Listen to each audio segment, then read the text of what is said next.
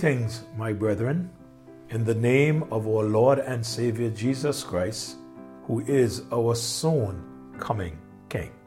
I say thank you for waking up with me this morning and listening to these devotions. I've asked and continue to ask if you please share with someone. You never know what these devotions can do for someone else. You may say, well, I am not having any of those struggles, but you don't know if the other person is having such struggles. So share these devotions or just share them so someone can be blessed. Thank you for helping me to spread the word of God. The song entitled A Child of the King, the writer said, my father's own son, the Savior of men, once wandered on earth as the poorest of them.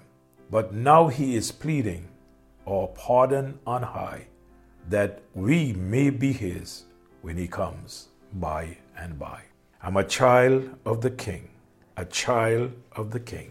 With Jesus, my Savior, I am a child of the King. I join with the songwriter and say, me too can testify to that fact, that I am a child of the King. And if you trusted Jesus Christ as your Lord and Savior, if you repented of your sins and accepted him, you too can say, I'm a child of the King. Morning by morning, in these devotions, I'm encouraging the family. And I'm dealing with a matter that every one of us either would love to be or had loved to be, and that is to have financial freedom.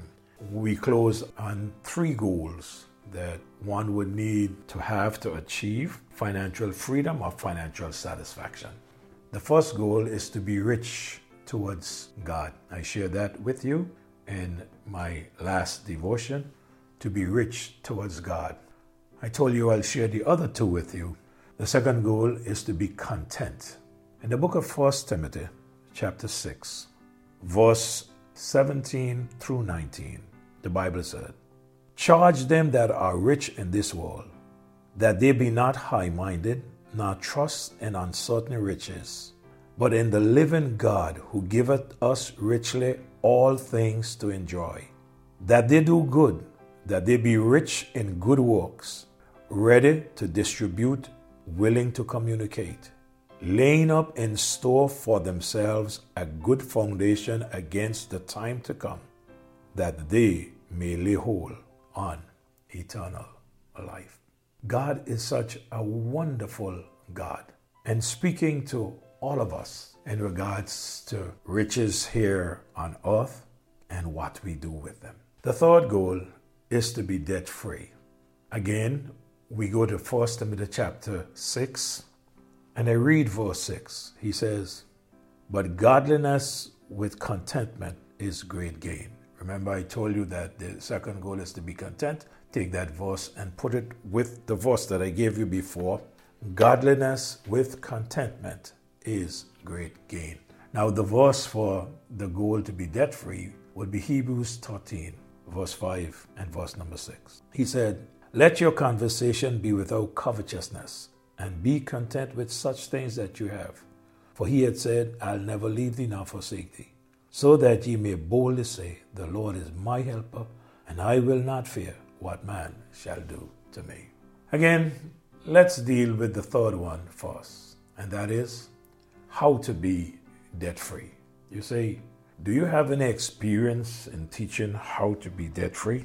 Well, I believe that I can class with those who have been in debt up to my neck and did not know how to get out. I believe that I know how you feel this morning if you are in debt and something happened that things just change in your life and you are not able to service your debt the way you would love to do it. I've been there. I believe that I can speak about having to pay off the debt and then how I felt after the debt was paid off. I'm not here to talk to you about that, but I'm here to really tell you how to be debt-free. Now, let me be quick to say that I don't believe the Word of God teaches that borrowing money is sin. Now, some people think that. I don't believe the Word of God teaches that. I haven't seen where the Word of God teaches that I should not, as a Christian, go to a bank and borrow money. What I have seen is that what I borrow, I must pay. However, it discourages going into debt for the following reasons. What are some of the reasons the Bible discourages us from going into debt? I'm going to give you 2 this morning. 1, Proverbs chapter 22 and verse 7. Listen to these words carefully. The rich ruleth over the poor. The borrower is servant to the lender. One becomes the slave of the person who lends one money. Example, the bank. Some of us just work for banks. You are now working just to pay that person or that bank loan off. So remember, when you go to borrow, you become the servant of the lender. Secondly, in Romans chapter 13 and verse number 8, the scripture says, "Owe no man anything, but love one another. For he that loveth another hath fulfilled the law."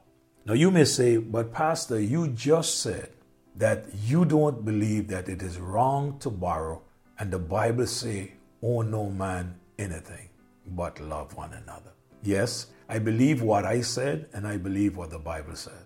You see, when I go to the bank and I ask to have a loan, and the agreement of the loan I agree to, and the bank agrees to and gives me the loan, then I must live to the agreement. If I'm supposed to pay $10 a month, I must pay $10 a month.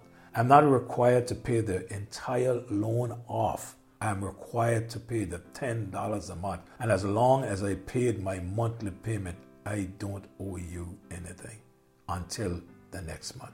That's the agreement. It's like living in a house rent. So long as I pay my rent, I don't owe you anything.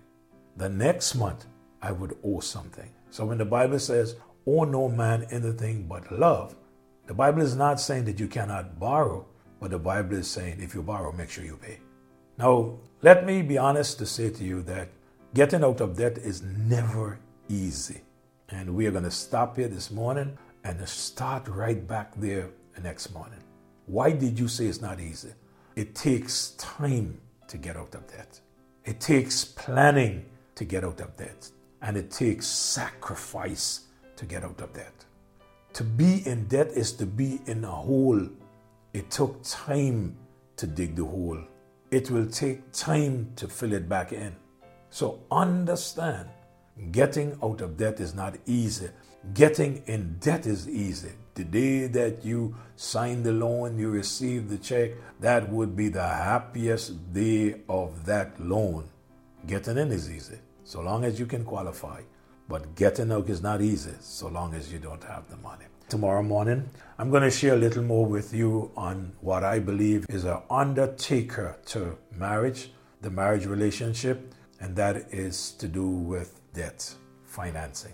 Our Father, we come today and we thank you for the Word of God that we can always look back to and help ourselves to understand what you would have us to do. We pray that you will bless those that would listen to these devotions, and we pray that you will just have your way. We pray that somebody would put something in practice so that their lives would be beneficial from what they would have heard. Use your word like only you can. Bless your people.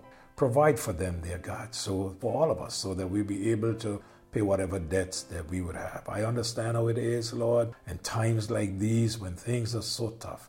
Have mercy upon your people and provide for us. In Jesus' name I pray. Amen. God bless you all. See you next morning.